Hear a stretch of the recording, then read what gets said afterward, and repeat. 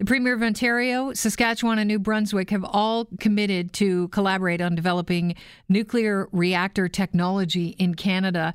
The agreement has been signed by the premiers, and they are going to focus on it because although Ontario is no longer using coal as a form of generating energy, Saskatchewan and New Brunswick still are, and they feel that it is very important to get away from this technology.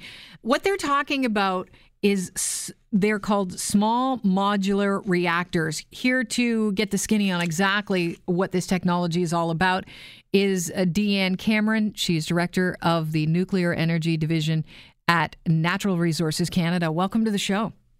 Hi, thanks for having me. This is the future in reactor technology, correct? It is the next wave of innovation, yes, in nuclear energy technology. Okay, let's talk about what exactly these SMRs are. Sure. So the first thing to know is, just like the name says, they're small. That means they're small both physically but also in terms of power output. So today in Canada we have CANDU reactors, nuclear power reactors in Ontario and New Brunswick that are on the order, I'll just give you a sense of the size, 1,000 megawatts electric per unit, give or take. An SMR is anything less than 300 megawatts electric, and some of them are actually as small as 1 megawatt electric. So they're much, much smaller than conventional reactors, both in terms of power output and size. They're modular, which means that they can be factory produced, like a car or airplane parts, or and bringing down the costs through manufacturing instead of site construction. And they're modular in the sense that you can think of them as sort of stackable or scalable units. Like you would have, you might have a site where you need one, or maybe you need 2 or 3 or 4, depending on the demand at that site. So they're modular in that sense.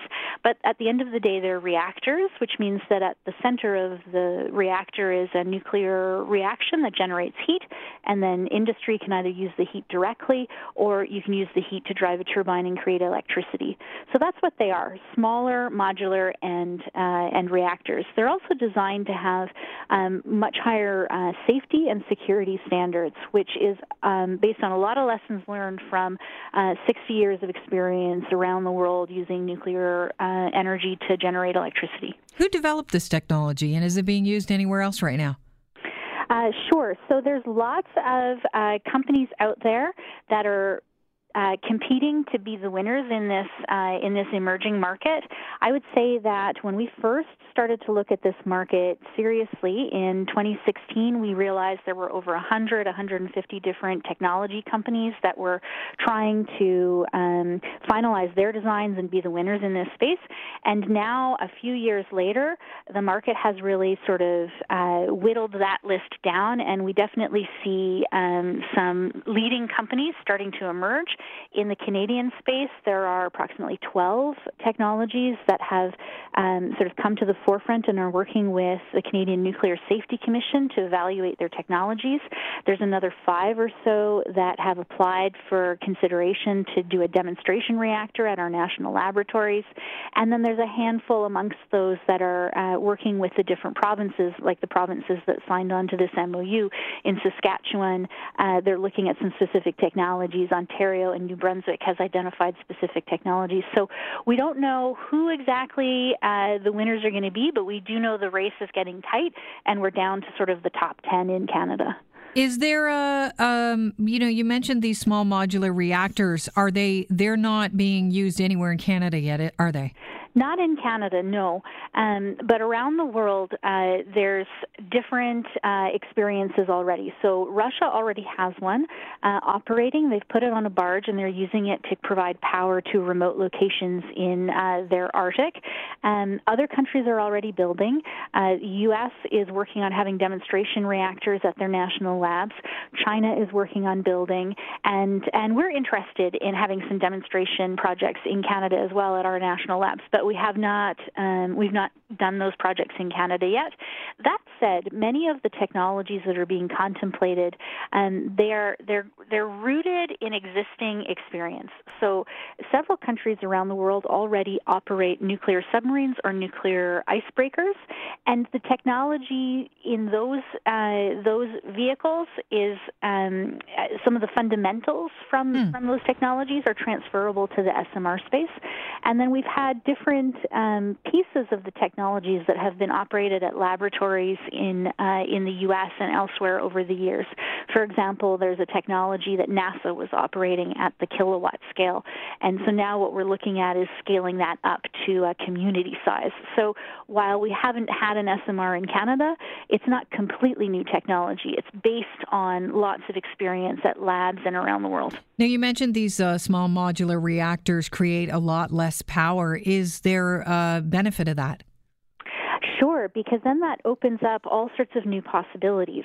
And what you'll see, for example, is some provinces that need to replace coal. Notably, New Brunswick came forward and Saskatchewan came forward and said they need some real options for phasing out their coal power, but they don't need a full-scale CANDU reactor at 1,000 gigawatts electric.